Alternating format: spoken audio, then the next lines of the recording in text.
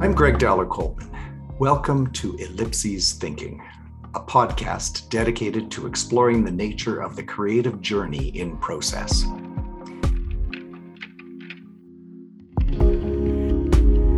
If an ellipses builds the perfect bridge from where you've both been and are now to where you're next meant to be, then what intrigues me most lives in the spaces between those three tiny dots.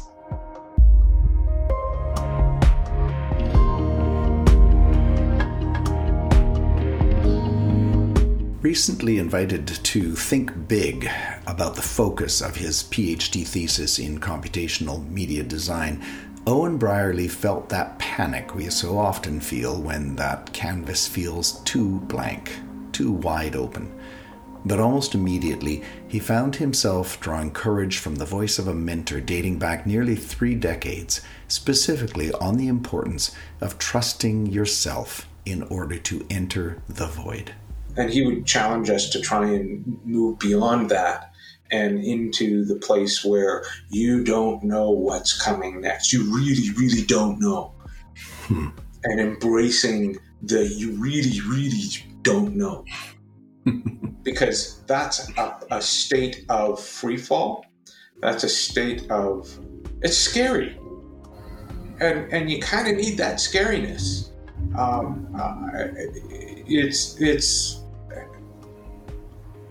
It's not even, am I going to fail? It's, I don't even know how to start to fail. Right? And is it, and what happens if I put a mark on the canvas and not happy with that mark, or I get a lot of the way through that and it's misaligned and it's no, trust yourself. By his own admission, Owen Brierley's life has always been about transitions fed by an insatiable curiosity. At times, those transitions have felt like, now what? Or, at other times, what's next? But he has never felt a stranger to an ellipses state and the creative opportunities it has constantly provided. A performer from a very young age, his mind was blown when a friend introduced him to a new computer fad called the World Wide Web, and he leapt into the brave new world of digital media design and production. A natural ability to bridge gaps in understanding between disparate groups of experts has allowed Owen to collaborate across many disciplines in the arts and sciences. In his latest ellipses thinking adventure, Owen is discovering the world of academia and the process of doctoral studies in the computational media design program at the University of Calgary. In this space, he is playing with intelligent virtual beings and the human side of research in video gaming and virtual realities. He's fascinated by the relationships that we create with our Roombas, our wariness of autonomous vehicles, our complex and evolving trust with Siri or Alexa, and our joy of watching and interacting with the non-player characters in open-world games. Owen knows beauty to exist in these virtual creatures and spaces and is intrigued by how the artists who design them might help us appreciate the beauty in our relationships with them. Owen, welcome. As I said in the introduction, you are currently a PhD candidate in the area of media design, and I wonder if, off the top, you might take us into that world and tell us just a little bit about what you're currently working on. Thank you. Yeah, and what a joy to be part of this. I'm ever since you first reached out about being part of this series of podcasts, I've been excited and looking forward to this very conversation. So, computational media design is a program at the University of Calgary that is multidisciplinary, and so we see postgraduate students come into the program who are usually from outside computer science. So they may be in the School of Creative and Performing Arts. They may be in architecture. They may be in some discipline that is not computer science. And their desire is to combine their home discipline with computer science related stuff. Now, the program was originally conceived and created by Frank Maurer and Sheila Carpendale. And Sheila Carpendale is world renowned in her work in human-computer interaction and this whole area of art and computer science kind of emerging. And so I was approached by my mentor and supervisor, currently Dr. Patrick Finn. And he is in the School of Creative and Performing Arts, and he said, all this stuff you do and you have done is right in line. Have you ever thought about doing? And at the time that he was talking to me, have you ever thought about doing a master's? And I thought, well, that's an interesting notion. Here I am in my 50s, and I have someone saying, "Want to be a student again?" And so we started a conversation. And in the CMD program, you have two supervisors. So Patrick is co-supervising with Dr. Christian Jacob, who is the head of computer science at the University of Calgary, and he runs the Lindsay Virtual Human Lab. And so when I met Christian and the three of us started. In fact, we started having Cobb salad at the Banff Center. We go to the Banff Center and sit on the side of a mountain and have Cobb salad and have a conversation about what sort of interesting things we could get up to in this world of doing a master's. And then so that was in January 2019. I started the program. In the master's role. And then around November of that year, they both looked at me and said, let's just transfer you to the PhD. So apply to the PhD, and we'll see if you get in. You might not, but let's try. And I got in, and I was accepted into the PhD program. And typically a PhD, you're expected to spend 4 to 6 years pursuing your research and whatnot.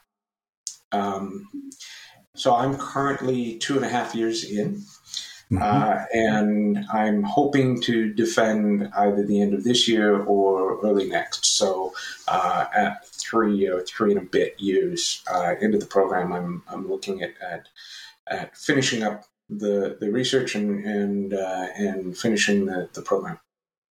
So to the question, am I going? Yeah. Why am I moving so quickly through this thing? It has a lot to do with the nature of the work. I'm able to leverage a lot of my previous experience and my previous projects and that sort of thing into, and so both of my supervisors have said, yeah, you don't need to dilly-dally on this. You need to move. And at the same time, there's a lot of learning and a lot of growth and understanding in terms of I'm a late blooming academic. I honestly, when I was offered the opportunity to do the master's, my previous other post-secondary experience that was completed was a theater arts diploma from McEwen in '89. So here we are. Okay, and it does bear note that you also owned, operated, and created a post-secondary program of your own in Edmonton. But that bridge, let's stop there for a brief second. So you were a theater kid, and you went from there on this large journey, this arc that has gotten us here. You started by saying, do I, in my 50s, how do I feel about being a student again? So to you, I asked that question. How do you feel about being a student now? I love it. And it has been so much fun to also, I'll admit, super scary. rife with imposter syndrome, but I think I've suffered a bit of imposter syndrome my entire life because I've always pretended to be a hearing person, and Okay. being born 75% deaf. I was trying to fool everybody into thinking that I was a hearing person, and I think I got pretty good at it. In fact, many people forget that I lip read and that I learned to speak. My mom used a balloon to help me learn to speak. She would hold the balloon when I was an infant. She would hold the balloon up to my face, make sounds in it. It would vibrate against my cheek, and babies are natural mimics. So I suddenly was developing a frontal resonance. I did not develop what they refer to as a deaf accent. And it wasn't until I was studying voice and diction with Walter Kazak in theater school, and I realized, oh my goodness, okay, so this is where all of my balloon training came in as a 2-year-old. Is I have the frontal resonance. So that's a minor aside. The imposter syndrome is a thing, and you kind of just have to embrace it and roll with it and accept that until somebody tells you stop doing what you're doing, you just keep doing what you're doing. And so far it has been a welcoming, nurturing, engaging. Sure, there's the frustrations of I don't get. I'm still working on publications and developing a track record of getting published. And so there is a bit of the audition mentality coming from theater. It's you kind of realize, oh yeah, okay, well, I'm going to try and get a paper published somewhere, and I just kind of have to peddle my resume around until, and in this case, it's a research paper. I have to peddle the research paper around until we find the right fit.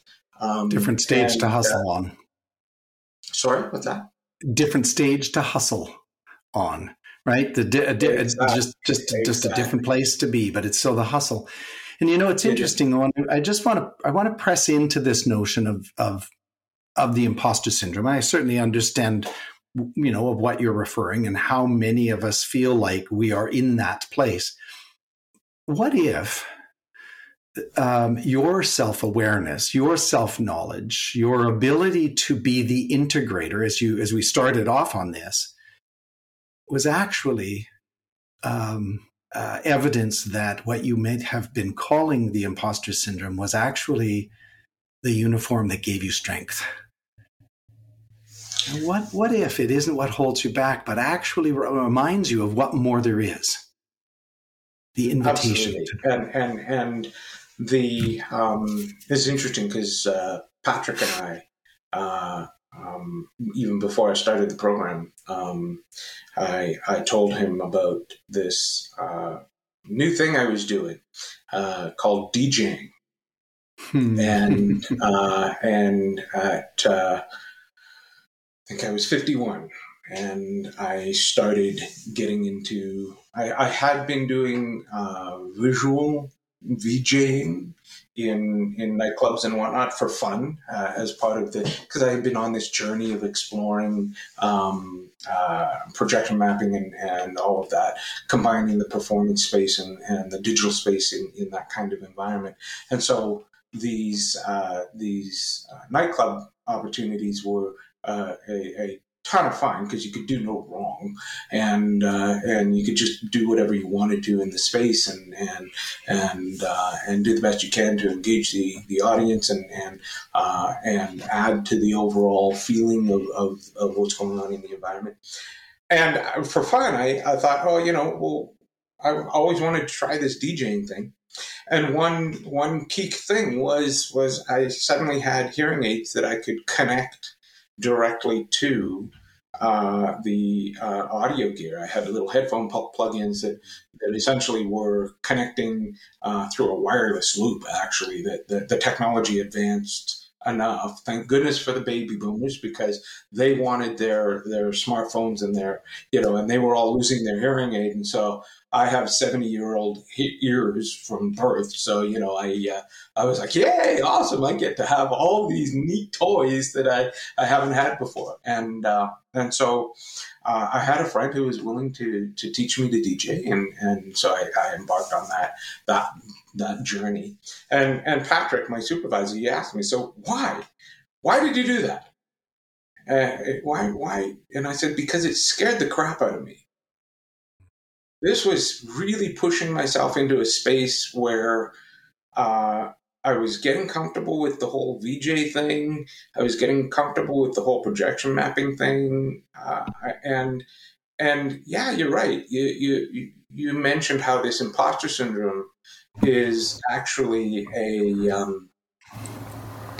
part of that creative spark, or that creative energy that kind of you move into a place where, and it's funny because I'm going to use a David Bowie quote. He talked about in an interview once, he talked about how when you're doing creative work, you don't want to be so out of your depth that you're drowning, but you also don't want to be so close to the shore that you're flat-footed. You want to just be where your tiptoes are just touching, and maybe your nose is just above the water, or your mouth is just above the water. You're kind of pushing yourself into that safe risk zone. And so when we talk about this imposter syndrome, it is one of those things where maybe I'm wired to embrace it and roll with it and use it as a tool as opposed to a barrier.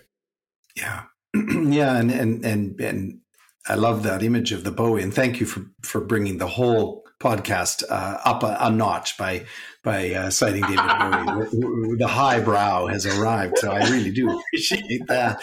But that wonderful sense of that I'm getting from you, which is it's not debilitating, it's a reminder, and that I can see the spectrum. Am I out of my depth? Okay, then I need to head a bit closer to shore and figure out how to get deeper. But you've got some agency and control in terms of how far you tiptoe out and how far that waterline rises. I'm gonna tap into something that is near and dear to your heart, and that's clowning.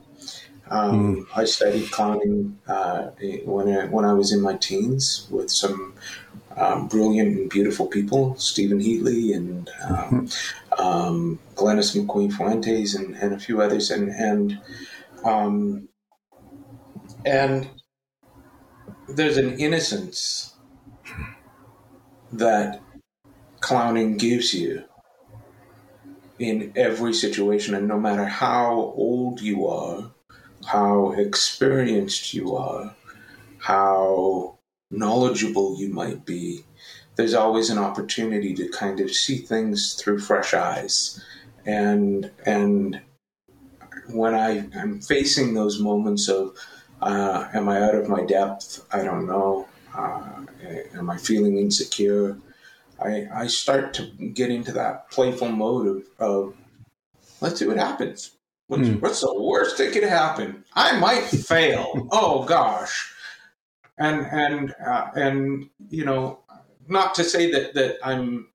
We all have an ego, and when failure happens, you go through that emotional cycle of bummer, right? And you need and to who saw embrace it. And you need who's to watching. And at the same time, the beauty of the clown is the immediate. Okay, that happened. I'm sad. Now I'm moving on to the next thing. And embracing every single moment in that, and not allowing any one of those moments to take over your life. So I'm really fortunate in that I kind of am maybe I've been given this way of being that is I can live the life of this goofy innocence that is. Some may have said, oh wow, you don't have any kind of academic background. What are you doing stepping into a master's degree? What are you doing? Why would you even apply for a PhD? You might fail. Yeah, I might fail. And in fact, I fail a lot. I have failed lots and lots and lots of stuff and lots and lots and lots of things. And I'm still here. Yep. Yeah. Yeah. And you have those reminders of those mentors. In this case, the two that said, you know what, I think you're kind of done your coursework here. I think it's time that we test the waters and see if the experience that you have grown is not sufficient foundation for the PhD. And I continue, I mean, even in this conversation, every conversation I have with you, even the notes you send me online, there's this beautiful reference to this long learning journey for you. And again, here you've brought up clowning. We've talked improvisation before, what it has taught us through fear. You've now found yourself in this place where you're focusing in artificial intelligence and exploring what that's all about. But I know you haven't lost that very human side of things as you've moved forward. You shared with me earlier that you have been referred, or you used to refer to yourself as a conduit, bringing and channeling together all of these disparate parts and people and skills. My understanding is that recently you've been gifted a new metaphor. You want to just tell us about the conduit through to where you're sitting now? So the notion of the conduit was I love the idea that and in many ways it was I think the sort of first time that it really came into focus with the conduit concept was when I was the multimedia development coordinator at Alberta Learning, working on the LearnAlberta.ca project, and I was working with expert top-level teachers in the K-12 environment and expert top-level multimedia developers, and they didn't understand one another at all. And so my job was primarily in the helping the educators understand multimedia and helping the multimedia developers understand pedagogy. And so, being that connector, that bridge builder, that conduit. And it was my co-supervisor, Christian, who he gave me a new word, and it was a beautiful gift because it shifted from a static object to an active verb. A conduit we kind of think is a pipe, kind of sits there and does what it's supposed to do. Once it's set up, there you go, you can walk away. He gave me a verb, and it was integrator. And as someone who is actively involved in integration work, suddenly it was he described it as, you, Owen, talking to me, you step into the realm of any discipline that you're working on, and that you happen to be involved with, and you start finding ways to help those in those areas and in those very specific expertise, helping them see how other areas might connect with them, and it's not just a sort of static thing. You're actively involved in understanding bioinformatics, or understanding epidemiology, or understanding dance, and understanding AI, and so what a lovely gift, this whole notion that it is a role in a weird thing that I'm able to do, and if it helps and gives a team an opportunity to do some things they otherwise might not have been able to do, fantastic. What an exciting journey.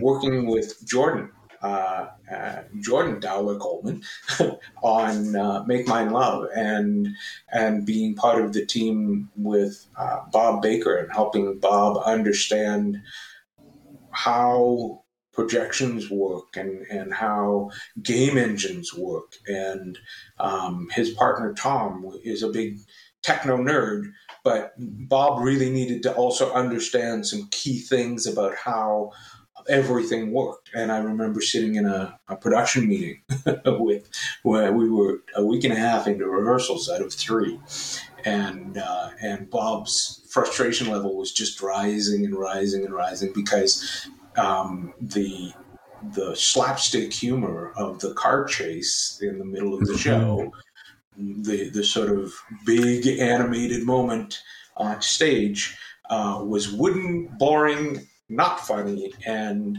horribly frustrating, because the actors needed some flexibility. They couldn't just perform to a click track, because that's not their background. They were actors, and performing to a click track just resulted in wooden performance, and no one was believing it.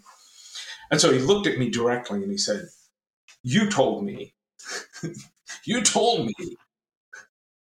that you could do this as a dynamic animation thing." And I said, "Yep." And he said, "So can we do that?" And I said, Make it so. Yeah, yes. And because from the get-go, I kind of had a feeling we were going to go this direction. So while I had been building the click track version, I was also building the dynamic version in parallel, right? And I was actually, to truth be told, I was building the dynamic version and recording the click track version kind of as my own little performance, and handing the click track version over to them for rehearsal. And so suddenly we went through this massive transition midstream. And if you know what professional productions are like, making a massive transition like that is a pretty big ask. Big ship to turn around. And it fortunately, I think it helped save the scene, and we weren't facing. We were able to adapt to the actors rather than having the actors perform within the constraints of the technology. And you talk about the human side of things, and I thank you for bringing that up, because it's so important to me.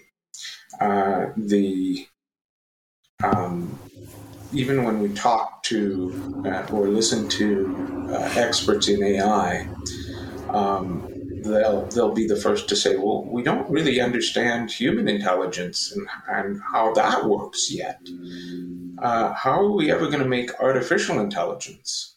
And so the work I do in AI is mostly looking at AI from the perspective of, well, rather than trying to fool people, what can I do to convince them, right? And what can I do to enhance the suspension of disbelief in these AI characters? And how can I build trust between the actor, AI actor, and the audience or the player?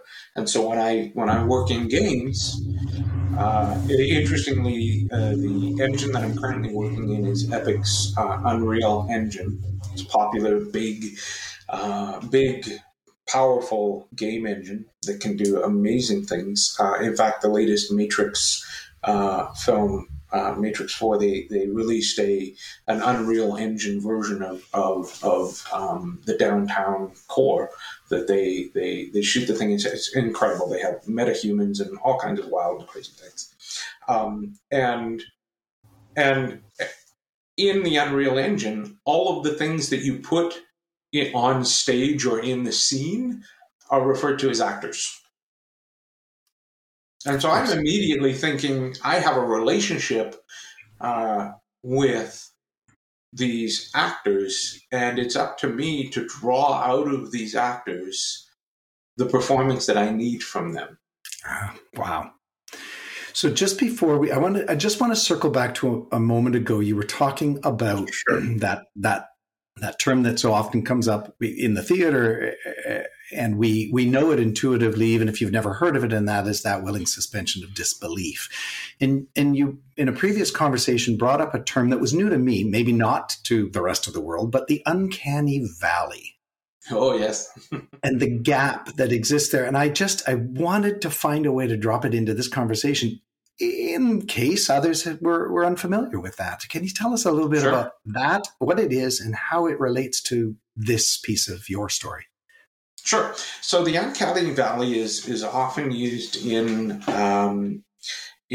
science circles to represent the experience of any kind of technology that has anthropomorphic components, and we engage with that technology, and then at some point it becomes so believable, so realistic, and yet there's something that we just don't believe. We just, and I use the comparison of Tom Hanks in Polar Express. Right. And there's nobody watches that film and looks at the Tom Hanks animated figure and thinks, wow, that's so real and so believable that I'm blown away, and I can't tell the difference between Tom Hanks and the real Tom Hanks and the virtual Tom Hanks. That is the uncanny valley. That's where we look at whatever we're being presented with and go, nah, I'm not buying it. Right? Yeah, it's a bit creepy, hey? It's a bit of a creepy feeling. You don't know quite what it is, but we do refer to it as zombie, right? It's not alive. And that's a really key thing. And yet we anthropomorphize robots, and the comparison I use is Pixar's WALL-E. And WALL-E, I am fully engaged with, and I am fully buying into that emotional journey of that little robot because it's convincing me. It's not fooling me. In Polar Express, I feel like somebody's trying to fool me, and they didn't do it. I'm like, ha!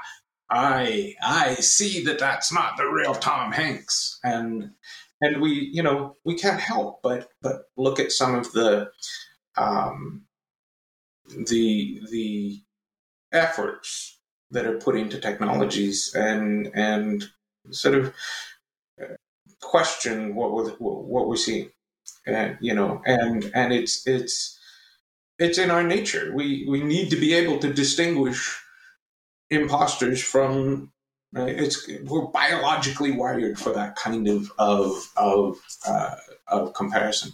So rather than trying to fool me, I'm much more interested in, well, what can we do to convince, right? And let's not worry about making Siri so believable. But maybe let's embed Siri, give Siri some human qualities that make that trust desirable, right? I often talk about how I'd really love to have Siri. I'd love to have the closure of any kind of conversation. I can say, "Hey Siri, what's the weather?" And Siri says, "Oh, it's 12 degrees outside." I can say, "Thank you," and Siri says, "You're welcome." Right. What a beautiful moment.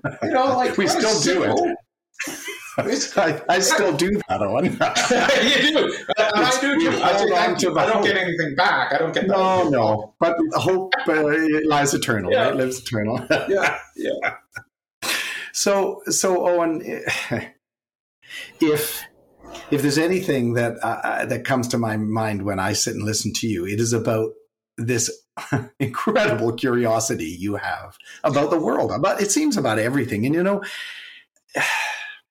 there's also a gift I just want to acknowledge and maybe get your take on, but the word expert came up a minute ago. And yet when you described your powerful role as the integrator, you can't possibly be the expert in all of those areas with which you are curiously leaning in and finding connective tissue. When I say that, and you're nodding, I can't help but wonder how many times I say that now in a universal way, we as people keep ourselves from trusting that the curiosity is enough because we don't know enough to enter into the field to be, to ground that curiosity. And this goes back to that conversation about the imposter syndrome. If you weren't willing to say, well, I don't really feel I know, shit, but here I go. I can't help it. And in I go. So what is it that you have, what is it that you have that you could share with somebody else who said, how do you do that? How do you allow yourself to be comfortable enough in the discomfort of not knowing to know more? That's a really interesting question. Thank you for that. That's I'm going to stab and poke away at a few possible answers. My hope is that all of these answers are not so far away from anyone else's experience that they go, oh, I'd never thought of that before. Hopefully it's this is just a different way of looking at the world that I already see, and so hopefully some of these responses are resonating for folks. So I'm going to refer to a few things. I was never expected to, by some people, I was never expected to graduate high school. I was never expected to be more than manual laborer or that sort of thing. Now, the beautiful thing is my parents, both my mom and dad, said, you can be whatever you want to be. You're going to have to work hard for it. You're hard of hearing, so you're going to have to work even harder for it. So accept those things and do as far as you can. Do whatever you want to do and do what you love to do. And so I came home one day and said, I'm going to be an actor. And they said, oh, great. Okay. Not what we were thinking, but all right. And they challenged me. I had the opportunity to take some theater classes that I had to pay for. And we weren't in a place to be able to afford them. So they said, well, if you really want to do this, you're old enough now. I think I was 13, 14. You're old enough now that if this is really what you want to do, then maybe you can earn some money and start taking these theater classes. All right, I'm 13, 14. This is the opportunity. And so I got a paper route. I started earning money and I started paying for my own acting classes. And that was a level of autonomy.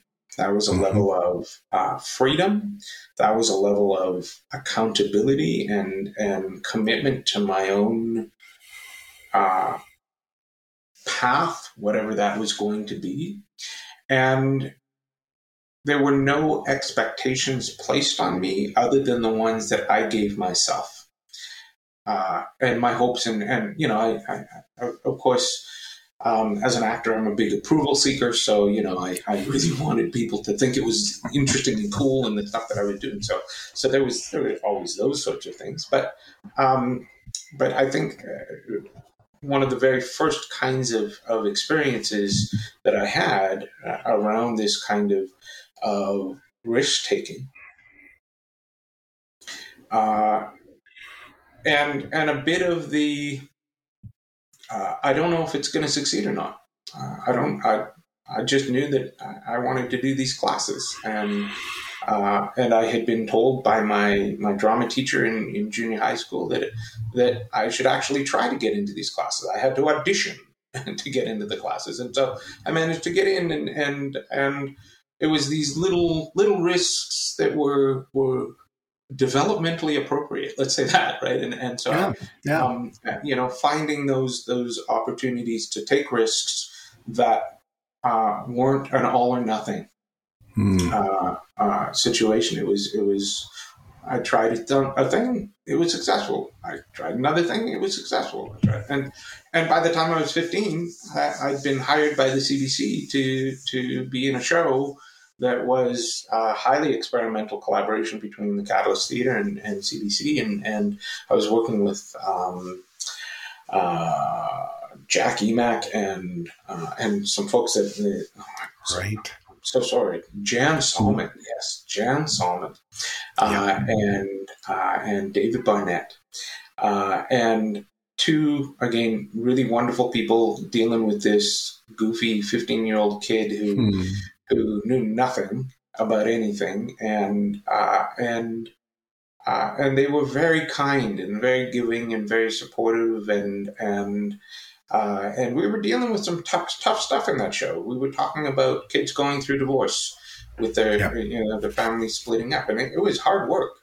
And we were doing improv in front of teenagers, my peers, in a live television studio audience. The pressures were crazy, and I failed in some of it. I couldn't figure out how to talk to the camera, for example. I have a very specific memory of all of this stuff.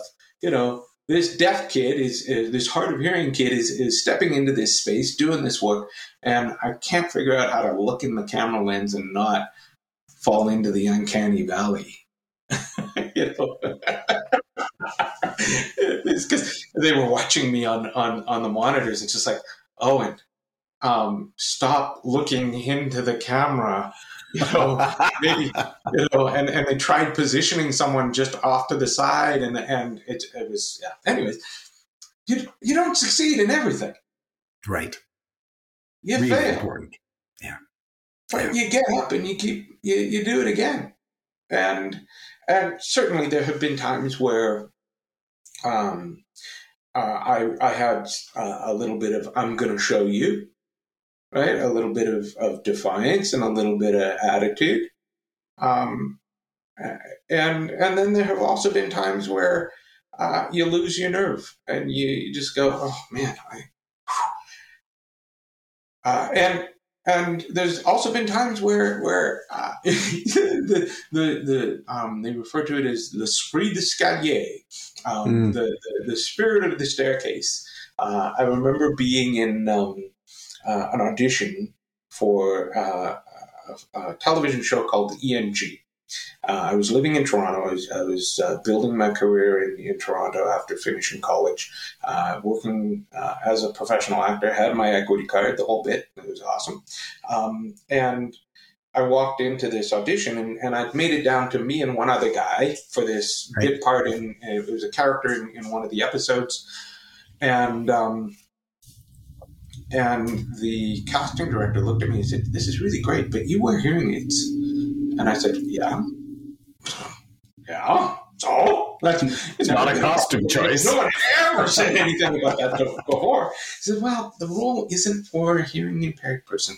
Can you act without your hearing aids in?" And that freaked me out because I have worn hearing aids since I was 5 years old, and I hadn't heard the Radar O'Reilly story yet on MASH, where he was a drummer and he was missing fingers, and he did his entire role hiding his hand. There's also that brilliant slapstick comedian, not Buster Keaton, but the other guy who hangs from a clock he actually also lost all of his fingers on his hand, and he had a prosthetic glove that only, or maybe it was his thumb. He lost his thumb, that's right, and he was able to hang by, and he just had a prosthetic thumb in his performance. So the spirit of the staircase after the audition, because of course I said I can't act without my hearing aids. I didn't react that way, but internally I was just, that's a preposterous notion. What the heck are you talking about, you silly man?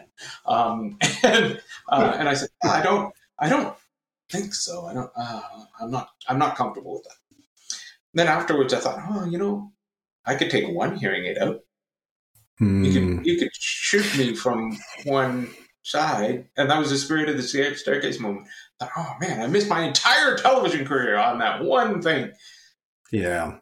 And let's wonder if that particular director is still in that industry, because you should never have been even in the vicinity of the staircase to fall down and try to, or climb up. I mean, that's the esprit. Is it down or is it up? Did I slip on the banana peel at the top? But the bottom line is, thank goodness we are now in a world where that question would never be asked. Or if it was, it would be the last time in that context.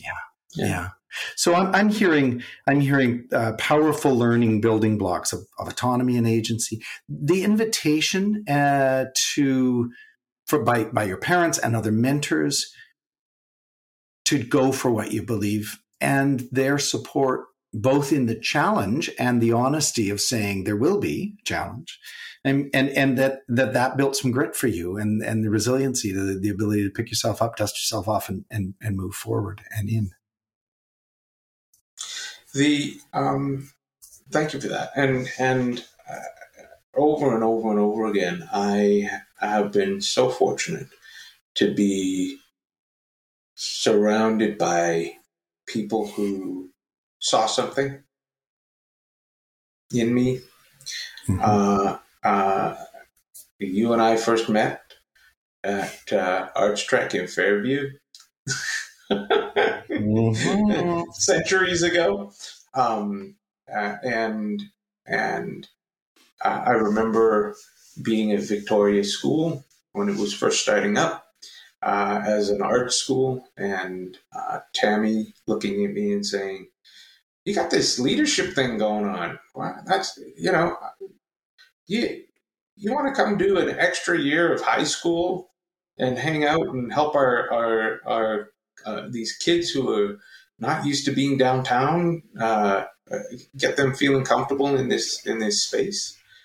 And so it was opportunities that were presented to me that were truly left fielders in many respects. I had just finished high school, and I thought I was going to be either taking a gap year or going.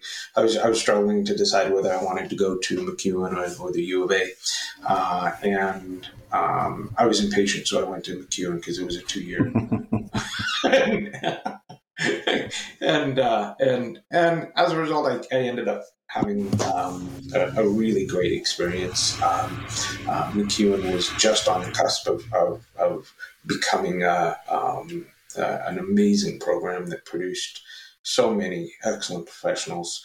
Not to say that the BFA program wasn't the gold standard and continues to be, but MacEwan for me was the right fit at the right time. And I think that's part of it too, is kind of just I've trusted my gut. My mom always said, "Trust your gut."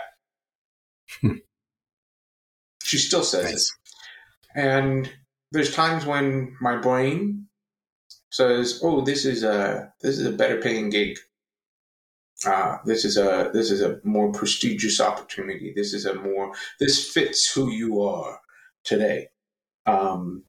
And I'm so fortunate that my life partner and love of my life, Pam, is someone who isn't afraid to look at me and say, "That's not you.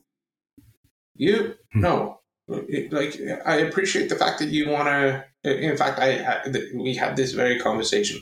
It was a point where I was being offered a very lucrative position, but it would take me away from creative work and put me much more into technical work, and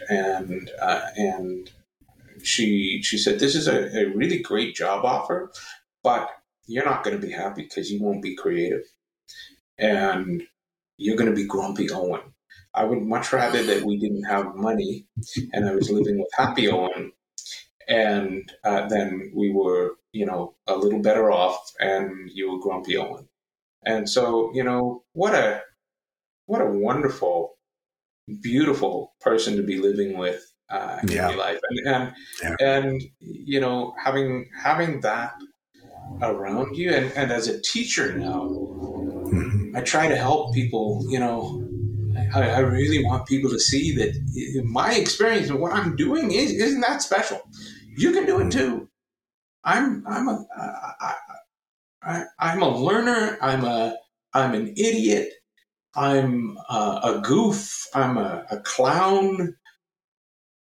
And at the same time, I'm not afraid to have the water at my nose and have my tippy toes touching the sand, and helping people understand that there's ways to do that and not drown is really, if I can give that in my teaching to any of my students, that's the biggest thing that I would, regardless of the content I'm teaching them, just having that ability to think, let's try.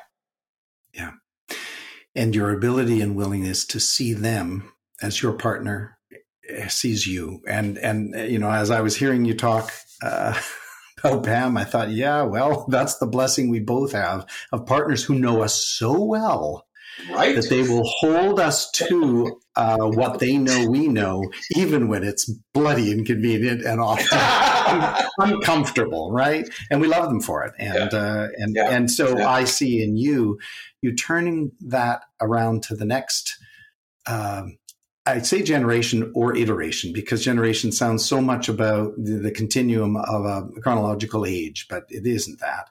It's about those that you have the great pleasure to be and honor to be alongside in your classrooms, virtual or otherwise, in your studios, virtual or otherwise, and in your conversations over Cobb salads, hopefully again, live and in action at the BAM Center in the beauty of the mountains. But that ability to say, I see you and I know you.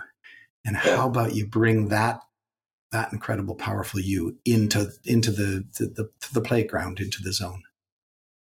So, Owen, when we first spoke, you brought up this beautiful image of a blank canvas. And I wonder if I can just bring the blank canvas back into our space and ask you very specifically, A, why that blank canvas, what that is for you, but B, what are you most curious about right now? We've been in your thinking, in the growth journey, but what are you thinking about right now in the space between the spaces? Mm-hmm. So the context of the blank canvas was something that I realized when I started working on what my thesis proposal was going to be. It was one of the very rare situations. First off, I had a realization that I had been working as an actor, as a digital media producer, as a theater director, as all of these various roles that I've had the good fortune to play. It has always been in service of some external prompt or idea or project or thing, and my supervisors both very specifically said, what do you want to do? This is your thesis. What do you want to do? And I had a minor panic attack because it was that moment of, I don't know. I was like, what do you want me to do? And it just that and I needed to kind of be in that moment of that blank canvas, that we were talking about the notion of the ellipses and the yes and I even, Ken Brown would refer to it as the void. In acting, it would be it's the actors tend to build a tool chest of shtick that they can rely on to kind of turn to as their go-to emotional reference, and he would challenge us to try and move beyond that and into the place where you don't know what's coming next. You really, really don't know. And embracing the you really, really don't know. Because that's a state of free fall. That's a state of, it's scary. And you kind of need that scariness.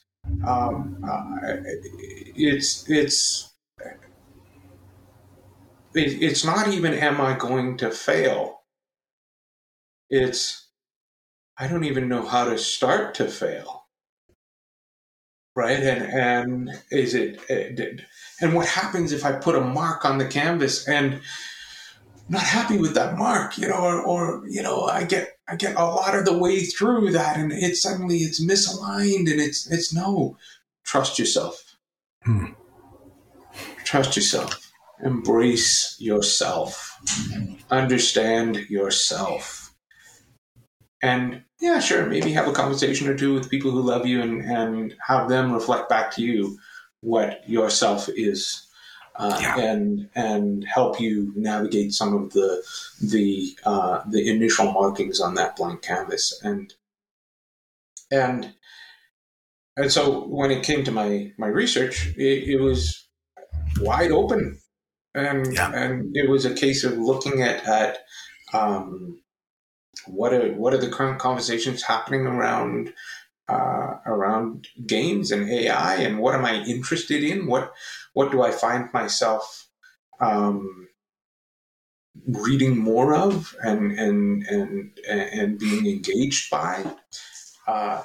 You talked about my natural curiosity, and I sometimes refer to it as popcorn brain. There's just this constant free association and joy of going, oh, cool.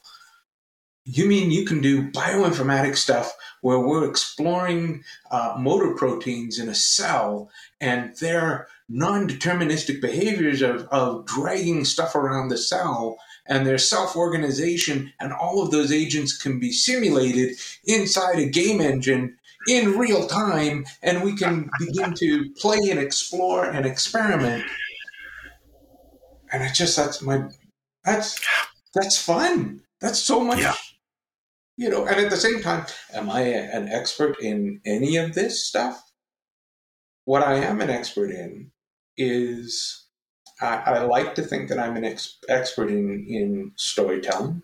I like to think that I'm an expert in knowing what can engage people and engage an audience or a player, and being able to put myself in their shoes and walk in their shoes in that experience and say, oh yeah, this is cool. And, I oftentimes will, I feel a bit like, and I'm going to leverage Tom Hanks again, and Tom Hanks in Big. And he's this adult sitting in a boardroom looking at a toy and says, I don't get it. One of my favorite moments in that film is I don't get it. It's a robot that turns into a building. How is that fun? And that's, I feel a bit like that sometimes, and working with Bob Baker on Make Mine Love, the moment of he was so worried that I was going to get caught up in the technology and in developer world, in programming world, they refer to it as a golden hammer, and you fall in love with this idea of doing something really cool, like and you begin serving the technology as opposed to serving the audience and serving the player. And for me, it's always, I need to come back home to say, well, it's the human side, right? It's us, right? And so if it's not working for us, then maybe it's not worth yet. Or maybe we need to work on figuring out how to connect that and how to integrate that, right? Yeah, but I love that single syllable. It's one of my favorite words, yet. You have just given a thesis on the question that I've so often been curious about when, and people that have listened to these episodes prior to will know that I have a deep connection to the arts and to what the arts can provide us as a human species. But I've asked the question often of older students of the arts to say, what impact, what stuck with you, what was imprinted? And you have just given this incredible overview of the power of a single drama class or a single open stage mic at a comedy club, that willingness to take the chance to jump out of the plane, to free fall, to know that you're not going to die from it. We hope that the panic doesn't take you there, but the learning about storytelling, empathy, being able to step into somebody's shoes, that stuff is ingrained so deeply within you. And no, I know it wasn't for you a single drama class or a single painting class or a single singing class or a single comedy experience, but there's something there that is, as you just put it, what are we if we lose a sight of our humanity, of being human? And there's a reason we call it live theater. It's totally live, and it better feel like it's alive as well. So, Owen, one of the things I just, as we're coming to the end of this conversation, I want to acknowledge, and I hope that listeners picked up on it, and I want you to hear me offer it back, and that is, you cannot reference a story or a memory without beautifully acknowledging the inspiration of a particular mentor, a particular colleague. You've done it consistently. And in fact, in the one moment when you couldn't remember a name, Harold Lloyd, that's fine. He's long gone, but you couldn't remember the name of of somebody specific to a cast of or a company. And I just think that I want you to hear how beautiful that is. That says to me, here is a true collaborator in life who honors those shoulders that you've been invited to climb up on, not just step on and crush down. So at this point in these conversations, I ask us to jump to the imaginary playing field beyond the horizon we can see. I know you're a dad.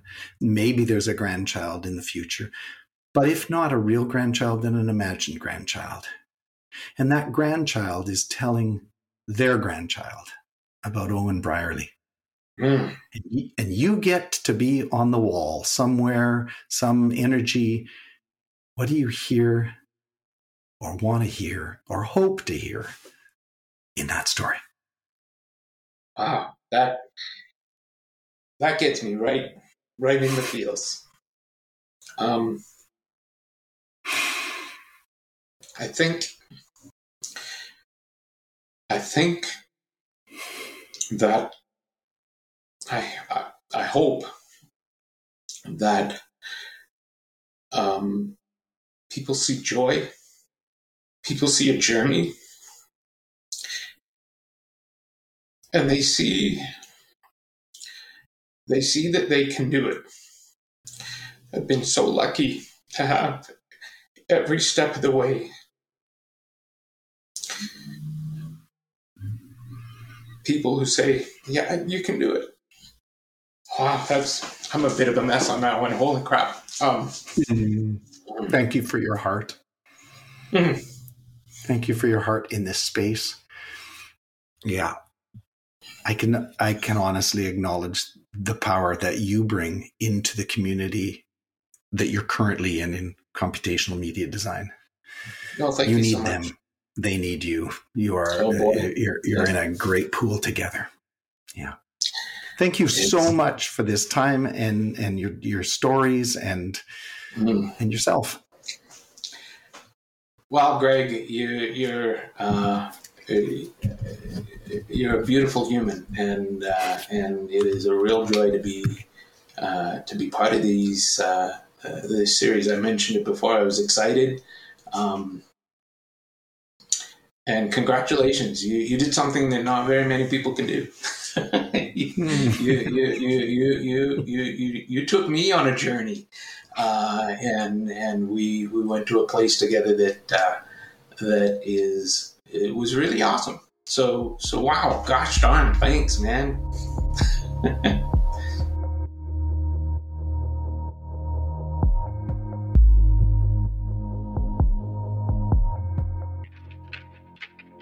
On our next episode of Ellipses Thinking, I speak with Nicole Schaefenacker, currently the artist in residence with the Yukon chapter of the Canadian Parks and Wilderness Society. A multidisciplinary artist, Nicole sees in art the existence of pathways to create both meaning and understanding, to bridge knowledge systems and ways of knowing, and to make the possible personal. Through her work, she embraces radical, transformative approaches to addressing the challenges of the complex issues that we face as one species alongside others on Earth. She is deeply committed to and engaged in working to undo the colonial relations at the root of the climate crisis and fully acknowledges her role in making active the ongoing process of decolonizing self and society. I hope you will listen in on our conversation next week. Don't miss an episode by subscribing now to this podcast through Apple Podcasts or wherever your listening needs are met.